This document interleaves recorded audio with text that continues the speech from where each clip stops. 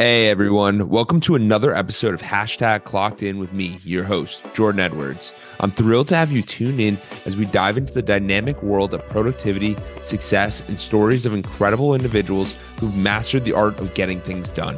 Whether you're commuting, hitting the gym, or just relaxing at home, this podcast is the go-to source for inspiration and actionable tips to level up your productivity game.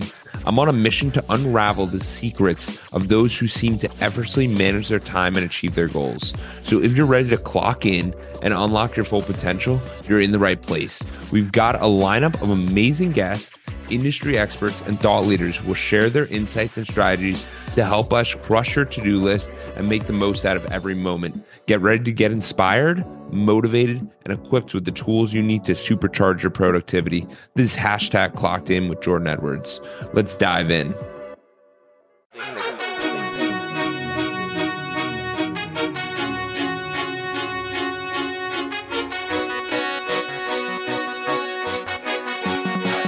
What's up? It's Clocked In with Jordan Edwards here. Hey guys, we got two special guests today. We got Michael Sapienza. He's CEO of Colorectal Cancer Alliance. And then we also have Angie Lowry, and she is VP of Marketing and Communications. The reason I'm having these people on today is because myself and my brother, Zach Edwards, are going to be running the New York City Marathon on November 7th, 2021. And we were tasked by joining the marathon to raise money for colorectal cancer. So I thought, why not bring in the best? Why not bring in the brightest? And let's hear their stories on how this cancer has affected their lives, but also how they're overcoming it through taking action. So Michael, Angie, how are you guys doing today? We're good. It's what, Tuesday?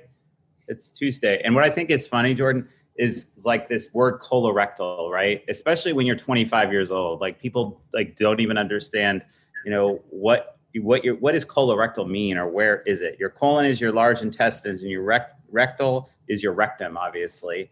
And, unfortunately, it's the second leading cause of cancer-related deaths for both men and women combined. So serious topic for sure.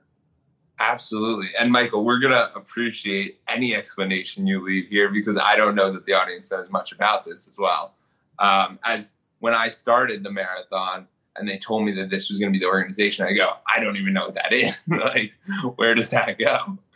So, Angie, how did you get started with nonprofits and get engaged, and where did that all start off with you? Well, I've been working in the nonprofit sector for more than 20 years. I sort of fell into it. It was one of those things where I followed a boss from the private sector to the nonprofit sector. And that's how I started my career there. But this is my first healthcare or cancer nonprofit. And I made this leap because I really wanted to find a mission-driven organization where I could see the daily impact that I was making. And with colorectal cancer, as Michael mentioned, there's not a lot of awareness out there around it, even though it is a huge, huge cancer. And so every little bit that we do to raise awareness around this and to help the patients and caregivers who are currently dealing with it, like you can see that every single day, and it's very rewarding. Amazing. Yeah, you definitely want to know that your organization's doing the right thing. And Michael, for you, I know this is very bizarre because your story starts out a little bit differently. You were looking to be a professional musician and attain that, and then made the jump. Yeah, I was a professional musician, actually. So, I went to school at the Eastman School of Music in Rochester, New York, then to Northwestern University, and I got my master's degree at Rice University in Houston. I moved back to Chicago. I performed the Chicago Symphony Orchestra, Chicago Civic Orchestra, Chicago Chamber Musicians. And then I won a job in the New World Symphony, which is kind of like doing your residency if you're a doctor. And the conductor of that orchestra is a guy named Michael Tilson Thomas, who also conducts the San Francisco Symphony.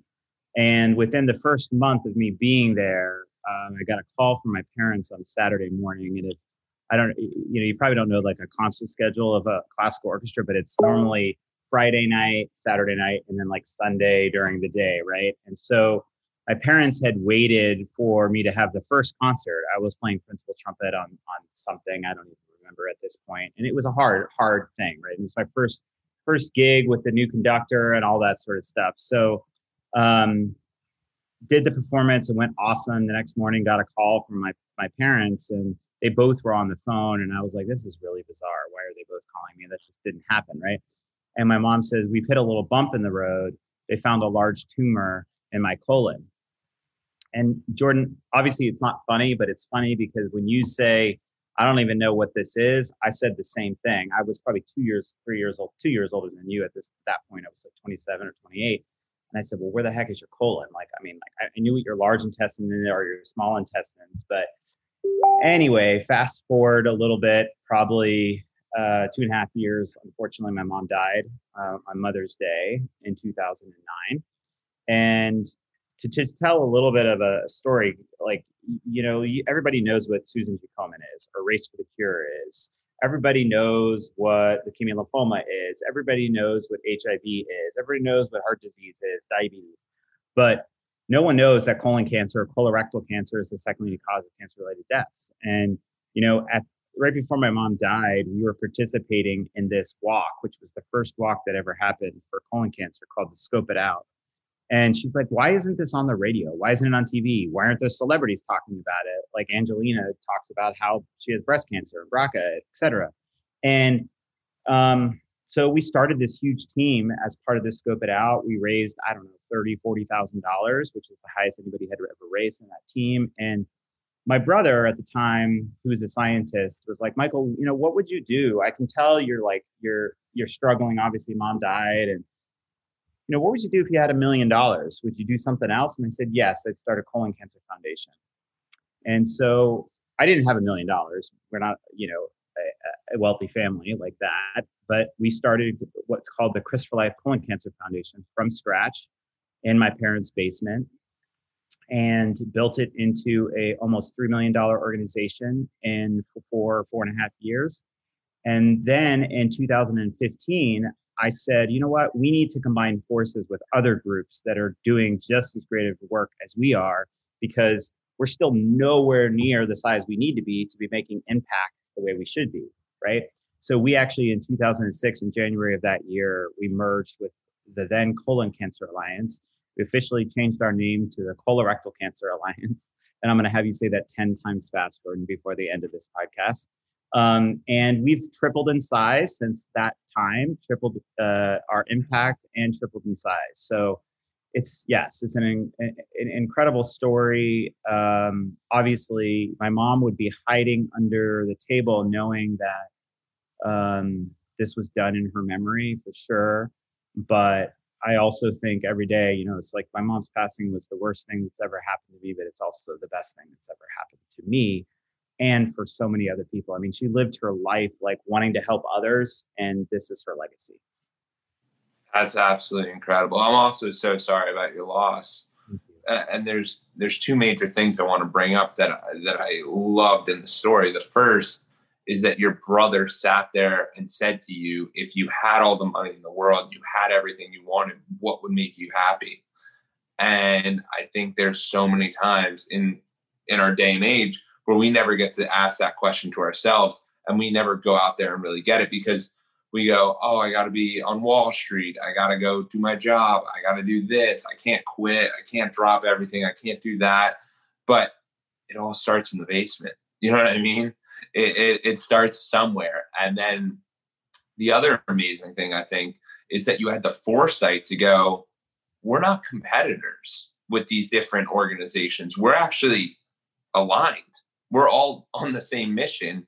So why don't we just make the world's biggest one, which you guys have obtained? Like, it's absolutely incredible. And I was telling Angie prior that I was like, Michael, he didn't come from a doctor background. He didn't do that. And yet he is making this impact on the world like no one's ever, like most people haven't seen before. And I completely commend you from that. It's very impressive to see the mission drivenness that has kept you going. So for you, what keeps you motivated each day? And like, maybe elaborate a little bit on the colon dynamic, how it can be prevented, and how it's fairly easy, like to bring awareness. Yeah, I'll touch on what keeps me motivated, and then Angie, why don't you talk about the prevention piece? How about that?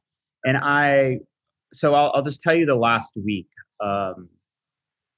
and which will be a little bit tough to do, but I'm going to try it anyway. So Angie and I on Tuesday morning I can't cuss on this probably, but zero dark 30 in the morning, got on a plane to head to Houston, Texas. And Houston, Texas is the Robbins family. Vinnie Robbins was diagnosed with colon cancer at the age of 15, late stage cancer. And in 2019, which was a year after he was diagnosed, he was found to be no evidence of disease, or quote unquote, like no cancer found in his body. He came to our big gala, like him and his twin brother, Eli, came up on stage with his mom, Jackie, and we like really celebrated. And everybody was like, we raised a record $2.2 million at that gala. Anyway, to make a long story short, in the summer of 2020, his cancer came back at the age of 16. And it has progressed. It has progressed really, really far. And we got to his house, I don't know, with our friend and awesome supporter who also lost his wife to the disease at the age of 41, to do filming of Vinnie and his family and just talk to them about like everything. Why does he do this? Why is there not enough research for colon cancer? Blah, blah, blah, blah. Well, it was hard. It was like, Vinnie is a 17-year-old who's really suffering and a lot of pain, both emotionally and physically. He talked about how he really just wished he could hang out with his girlfriend and be the cool kid in school, not having to worry about living or dying, or when is his next chemo treatment going to be, et cetera. And then you have like every other person, his twin brother saying, I'm worried about when's the next time when is Vinnie going to die? Basically, he didn't say that, but he said, when is the next time I'm going to see Vinnie alive? And Jordan, those moments, which happen unfortunately a lot to us, all of our patient family support team and Angie and all of us are still very, very close to patients and their families. And that is what keeps me motivated, because we don't have a cure for them. We don't, not just 15 or 17-year-olds, but even 60-year-olds. My mom was 59 when she died. There were 3 options for her. And, in 2020, there were 22 new FDA-approved drugs for leukemia and lymphoma, and there was 2 for colon cancer. So that's a huge problem. And that's exactly where, if people give you money for this marathon, that's exactly where it's going to go. It's going to go to screening people, which I know Angie's going to talk about it in a second. It's going to go to making sure people aren't alone, that they live longer, via like finding out biomarkers and precision medicine, and then making sure that we have enough research so people have more options and can live long, healthy lives. Yeah, that's absolutely amazing. And that's what I love. That mission is truly one that pushes people to be more empowered and want to take control. And thank you for doing that, Michael. Yep. Angie, for you, how do people kind of screen for colon, as it's the second leading cancer? What can people do to prevent it? Like, how is it just undetectable? How does that work? Yeah, so it's interesting. There are a lot of different reasons that people either don't know about this cancer or don't understand that they are relatively in control of whether or not they get this cancer. So first off, it has a reputation of sort of being an older person's cancer, even an old man's cancer, which is absolutely not true. The number of instances of people under 50 being diagnosed with this cancer is growing, I think about 2% per year, which is staggering. But, to what we talked about earlier, people don't even know where their colons are, right? Like, this is not something that is on people's radars, especially younger people. And so just education and awareness is a huge piece of what we do. Some of the things that we encourage people to do is to know their family history. and to pay attention to their bodies. So if they're experiencing any of the common symptoms that are associated with colon cancer, we try to make people aware of what those are, and to be on the lookout for them. And then they really have to just be an advocate for themselves, especially if they're younger, because colon cancer is frequently misdiagnosed as hemorrhoids or IBS or something else.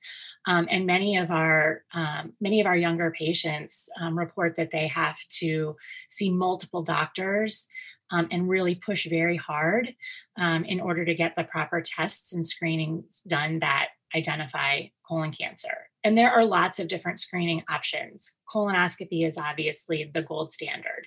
That is the one that finds precancerous polyps, allows you to remove them. If you remove the polyps, you don't get colon cancer. So that's, that is like I said, the gold standard on the preventative side. But there are also other options. There are stool-based tests that you can do at home. There are some blood-based tests that are currently in clinical trials. So just again, like being aware that this is a huge cancer, and that you just need to pay attention to your body. You need to know your family history, and you can do at-home screenings to protect yourself. The other thing that I'll mention, which is a huge barrier for this particular disease, is stigma. People don't want to talk about it. If they do know where their colon is and where their rectum is, they don't want to talk about it. They don't want to talk about it with their family at the dinner table or anywhere else. They don't talk about it around the water cooler at work. Nobody says, "Hey guys, I'm going to get my colonoscopy." Women didn't used to talk about their breasts and mammograms, and now that is common conversation. Women encouraging each other. Have you gotten your mammogram this year? Hey, I heard you were going to get your mammogram. How was it? People aren't talking about colonoscopies and other colon cancer screenings in the same way. And they certainly don't want to talk about any symptoms that they might be having that may be causing them to go talk to their doctor. So those are the things that we focus on from the screening side: education, awareness, screening options, and reducing stigma. Yeah, Angie, can I add Jordan, can I add just a little bit of a personal story? So my mom was 56 when she was diagnosed. Currently, the age is 45 now. It was 50 until like 2 months ago. My mom had never had a screening. She died because she did not get screened. So if people are listening, whether you're 25 or you're 65, you should make sure that every person in your family, number one, that you know their family history. Number two, if you're 45 or older, you've had a screening. Period. It will save your life. Like, period. I mean, you heard what I said. My mom died because she didn't do it. And it ate away at her for 2.5 years. And then the only other thing, Angie, that I would just add in terms of the symptoms, so you're aware, but I just want to be very clear about this. If you have symptoms, it's often too late. So getting screened is way more important, especially if you're 45 or older, or if you have a first-degree relative that had this disease, you have to get screened 10 years prior. So if my mom had been diagnosed at 45, I should have been getting screened at 35. And the symptoms are change in bowel habits, unexplained weight loss, blood in your stool, especially dark blood, cramping, night sweats, etc. It does not mean that you have colon cancer. I want to make sure we don't scare everybody to going in tomorrow at 19 or 20. Your chances are very, very, very low when you're that young. But we have to be our own advocate, no matter whether you're 20 or you're 50. And the number one group that is not getting screened are people ages 50 to 54. And the screen rate is 45%. And it's because they're busy. They have kids that are, just about to go to college, and they're in the prime of their careers and all of this stuff. It's not just poor people that don't have access. That is a problem too. But again, get screened, period. It will save your life.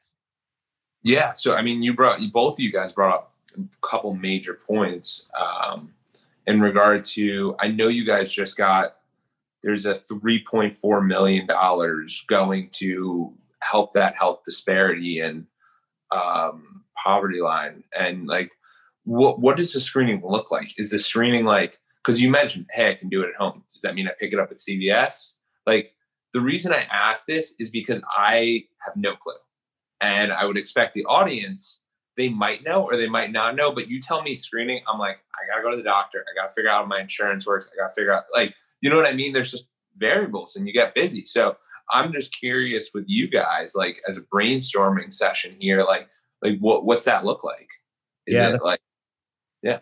Yeah. The first thing I would say, Jordan, is you got to talk to your primary care physician, whether you're 25 or you're 50 or you're 65, right? Because they're going to be your best go-to person to find out the test that is right for you. Because there's a lot of nuances. Like for me, I have to get a colonoscopy because I have a family history. But for you, if you don't have a family history, or for Angie, you guys can get a Cologuard, which it still has to have a prescription, or a FIT test, which depending on the type of FIT test, you could buy it on Amazon, FIT, FIT test. Both of those are stool tests. Like you put something in the toilet, you go to the bathroom, you have to like put some solution in, you cover it up.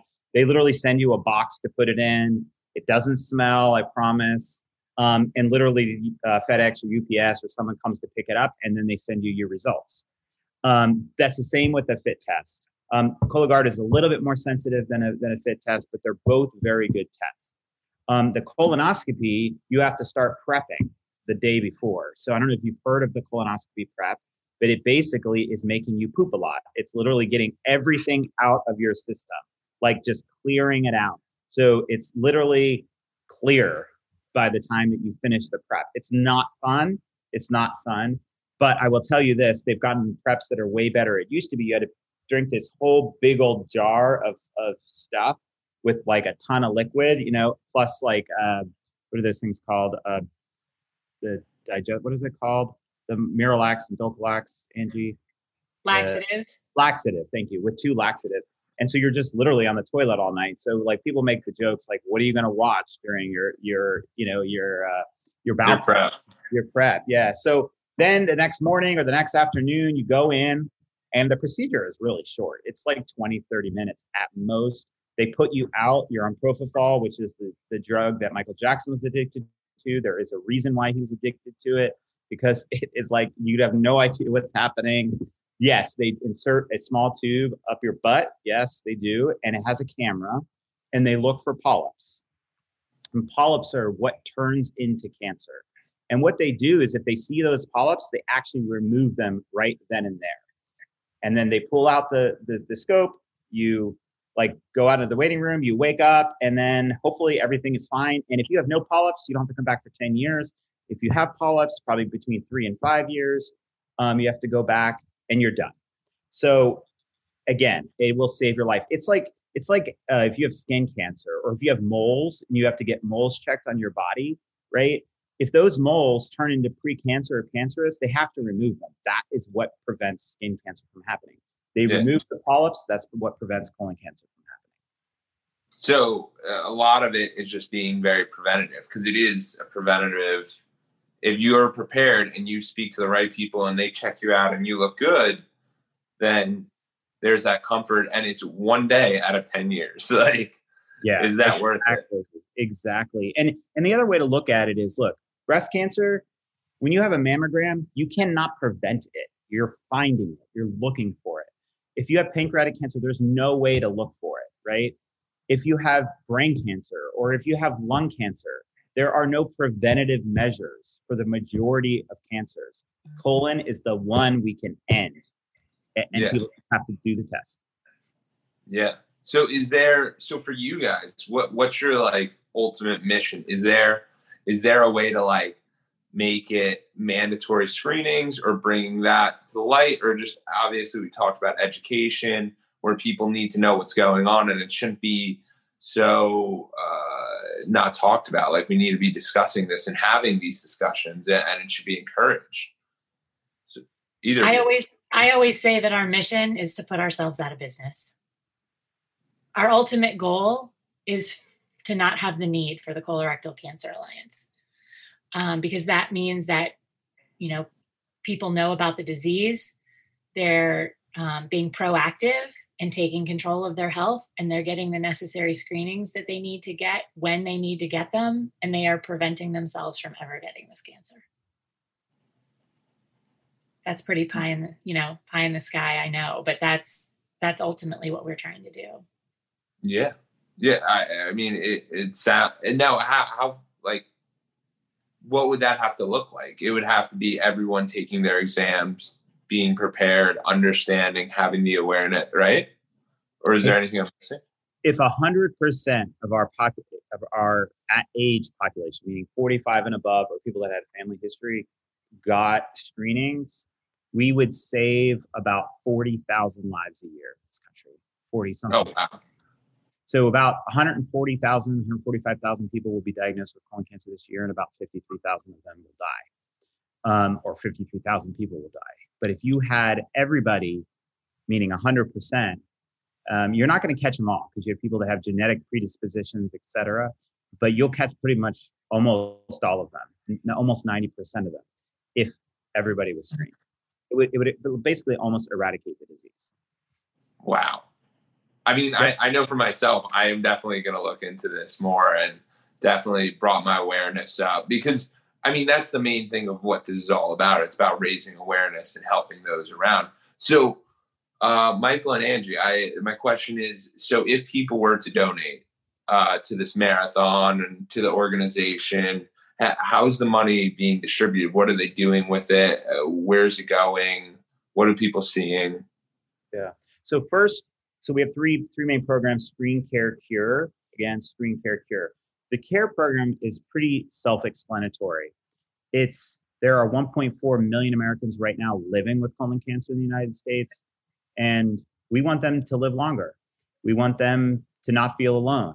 We want them to have the support that they need when they're going to look for a clinical trial, or if they're having a hard time emotionally, or if they need financial assistance, or if they want to be in a community. So we have navigators, we have online communities, we have a buddy program, we have financial assistance, we have a conference. We have all these things that make sure that patients aren't alone and that have the support that they need. In addition, we have programs where patients need to find out what their biomarkers look like.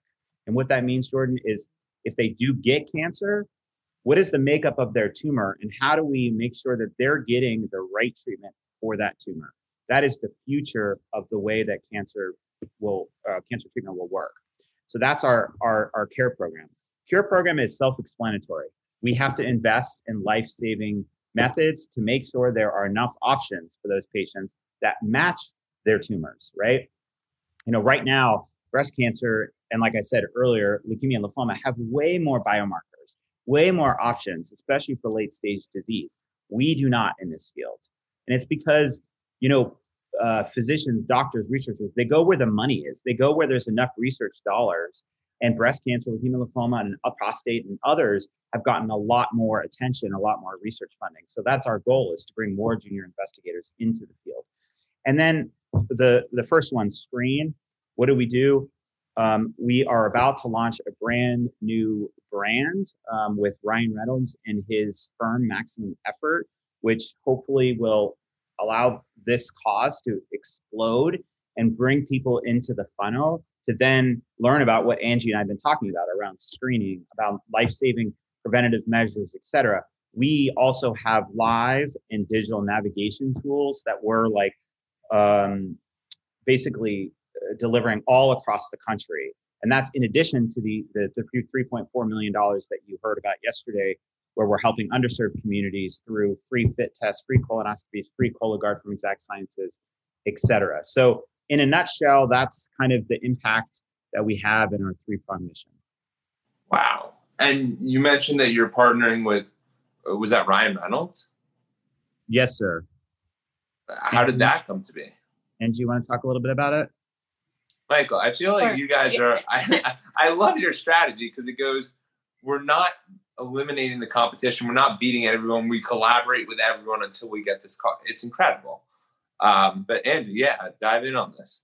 Right. So we've been talking for a long time around this stigma piece and sort of the barriers that we are facing in just raising awareness generally, and then getting people to take action. And this initiative, this movement all started around discussions about how we talk about this disease, right? Medical, statistics, scary, colonoscopy prep, parts of your body that you don't want to talk about, all of this. And we started thinking about how we needed to change the way that we were reaching people and the messages that we were delivering to them. So we started on this project and the way that we're describing it is we want to rebrand colon cancer. And we want to talk about it in an inspiring way, in a hopeful way, in a way that makes people understand that this is the preventable cancer, and that they are in control and that they can take action and keep themselves from actually getting this disease. And so this has been in the works. The strategy part of it has been in the works for over a year, well over a year. But we were fortunate enough to get the attention of Maximum Effort, which is the brand agency that is owned and run by Ryan Reynolds. And they were interested in this cause. It's not something that they have previously done. So this was kind of a challenge for them to take on something like this project.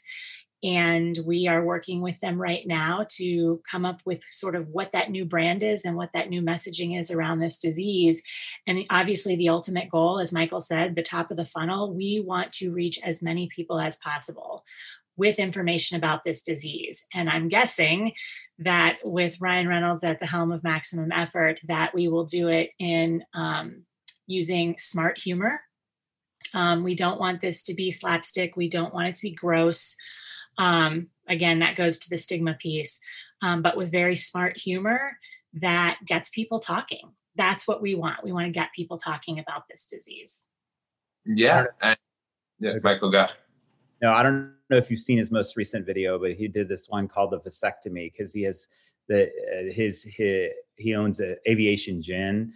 And so he was making some gin drink. And it's actually totally not gross at all. It's just like this tinge of humor, and he's just dead serious when he delivers it. And so, yeah, we're really looking forward to working with the Maximum Effort and Ryan, certainly. And the exciting news is that Ryan turns 45 in October.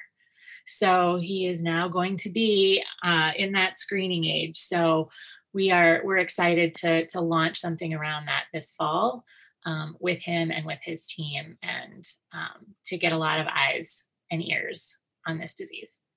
Yeah, I mean, that's absolutely, it also helps. I just looked him up. 38 million followers on Instagram. I'm not saying that those are all valid, but I'm just saying that connection and that merger. I mean, that's just so powerful because we have to realize that we're not doing this on our own. There's no way that any of us can accomplish any big goal on our own. And the reason I bring this up is just for the audience. A normal podcast is about success and how that was accomplished. And we're still going down that path.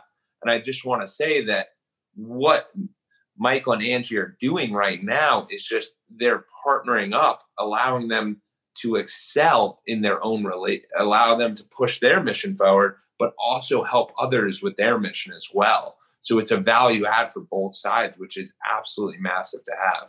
It's pivotal for these relationships to work. If anyone feels like they're being used, it will never work. It needs to be a value add on both sides. Yeah, I really like what you said, Jordan, about partnerships, because that is a huge element of what we do at the Alliance. You are absolutely right. The Alliance is not going to end colorectal cancer. We're going to do that with all of these other partners.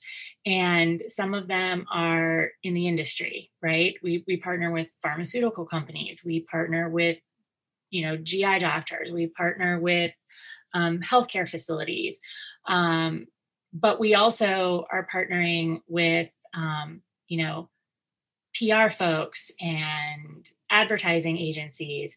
We have grassroots efforts that are with community organizations and things like that. We talk a lot about the fact that the messenger is equally as important as the message, sometimes even more important than the message itself. So we have to find partners in this effort that take what we're doing and help us spread the word. So a lot of what we do is actually just creating the resources and providing the resources to other folks. And then they help us deliver the message. So that $3.4 million investment that we've referenced a couple of times, right? We're not providing fit tests. Let's Get Checked is providing fit tests. We're not providing Cologuard tests. Exact Sciences is doing that. We do pay for some colonoscopies, but this fund that has been created with Cottonelle and Black Health, they are actually paying for colonoscopies for people in underserved communities. The researchers that we help fund, we're not doing the research. We're doing some of our own intramural research, but we're partnering with them and helping them do their research. So it is all about, all coming together, and, everybody plays a role in our mission and what we're doing. Yeah, that's amazing. That's incredible. I love hearing that and just seeing it come to life. Michael, how has that experience been for you as you started like 10 years ago, I believe, on this mission? How has that change been from in the garage to where you are today? Yeah, it's a good question, Jordan. And I often don't really know how to answer it. I think number one, I've surrounded myself with amazing people like Angie and our other staff and our awesome board members and incredible volunteers all across the country that really do the work, right? I've tried to, make sure that if I have weaknesses, that from a professional standpoint, I hire people that can mitigate those weaknesses and make sure that this organization is run like a business. I mean, I certainly think that collaborating is smart, but I also think from a business perspective, merging and working together is smart. Oftentimes in the nonprofit world, we're like, oh, kumbaya, let's do something together. Well, it's only really impactful if we actually do something together and it's better together than it is apart, right? That's the way we have to think from a business perspective, right? And I will say, Jordan, there is a large part of this job that's very hard. It is not an easy job, and it is not for the faint of heart, and it is not for people that have a big ego, because you are constantly humbled, whether it's by a very sick 17-year-old or an incredible 75-year-old who has more wisdom than you can possibly imagine and has had to learn strength through continual, adversity in their life. So I consider myself very lucky. I certainly have worked my ass off to do what we do and to have the impact that we do, but we have so much more work to do. It's like, you feel like it's kind of like when you put on a big event or you do something big and you celebrate, and we do celebrate, trust me, we work hard, we play hard, but you then wake up the next morning, you're like, okay, there are still people dying from this disease. There's still people not getting screened. So that's what drives me is knowing that we are making change, right? And I remember one time, interestingly enough, Barbara Boxer, a senator who I saw, unfortunately, was assaulted yesterday.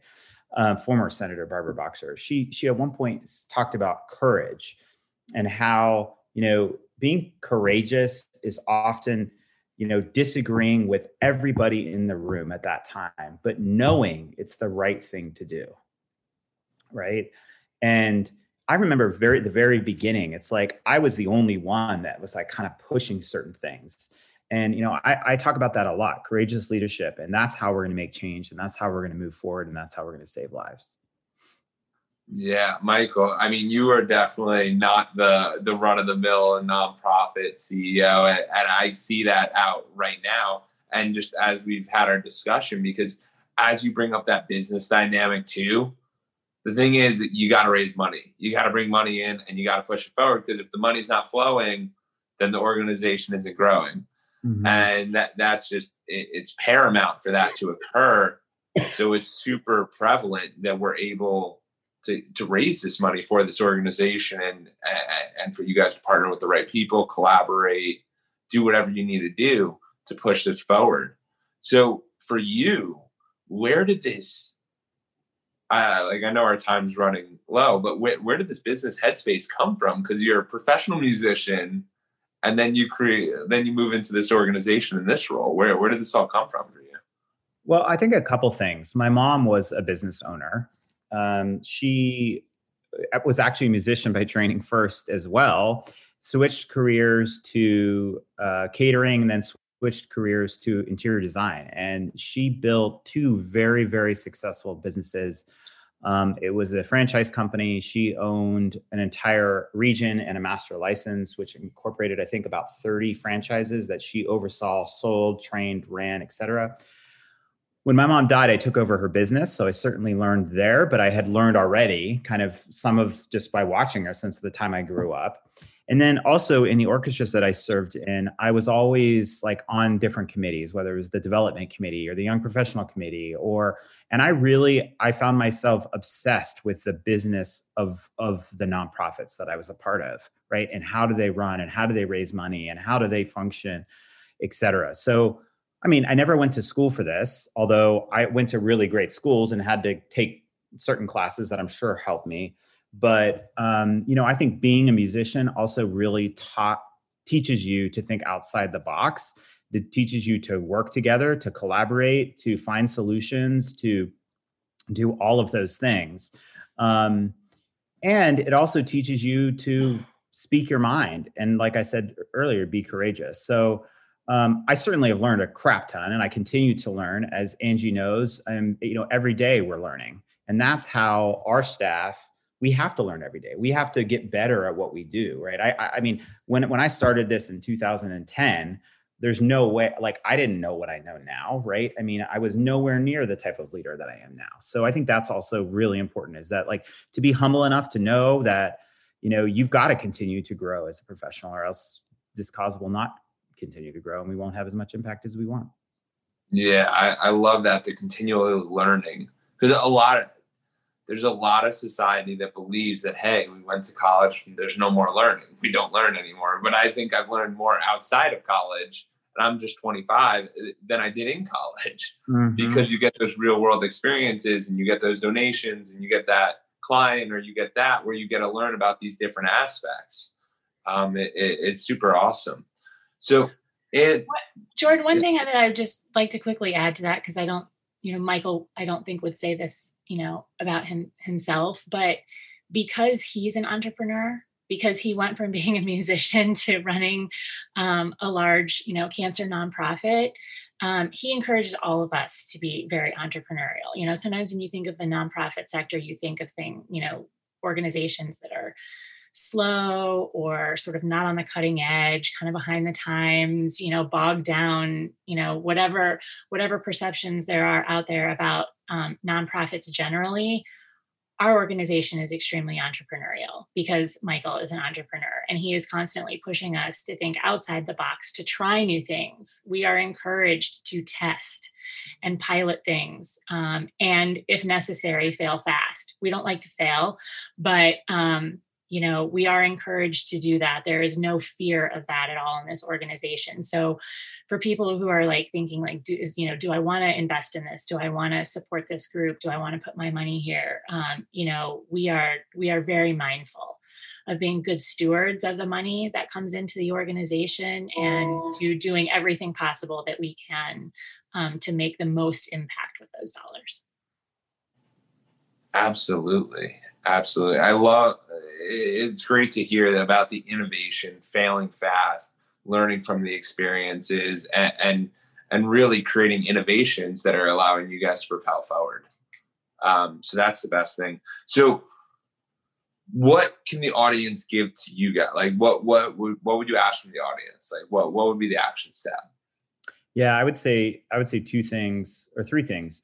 One is, Jordan, thank you and your brother for doing this and for stepping up and taking the initiative to bring us on. And it really means a lot. I truly appreciate it. And I think it will go a long way, especially, for the New York City Marathon. Hopefully you guys have a successful run. Two, I would say every person listening should make sure that they themselves, if they're of screening age, should get screened, and or tell their parents or grandparents that they need to get screened.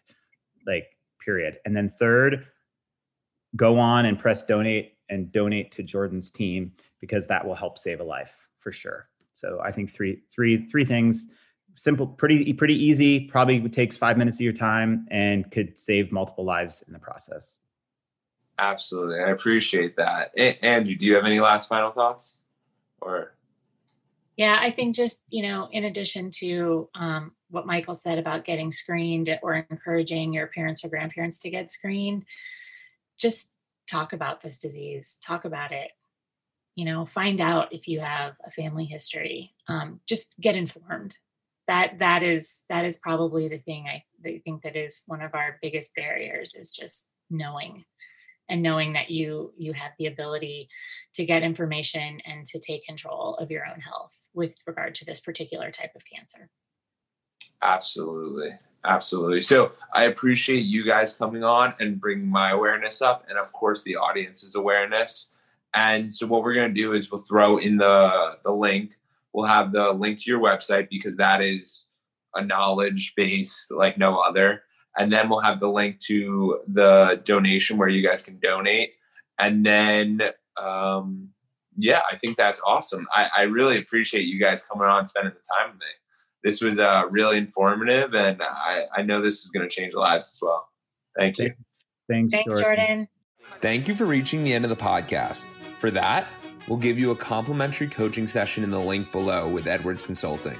Hope to see you there, and have a great day, and keep clocking in. Thank you for reaching the end of the podcast. For that, we'll give you a complimentary coaching session in the link below with Edwards Consulting. Hope to see you there, and have a great day, and keep clocking in.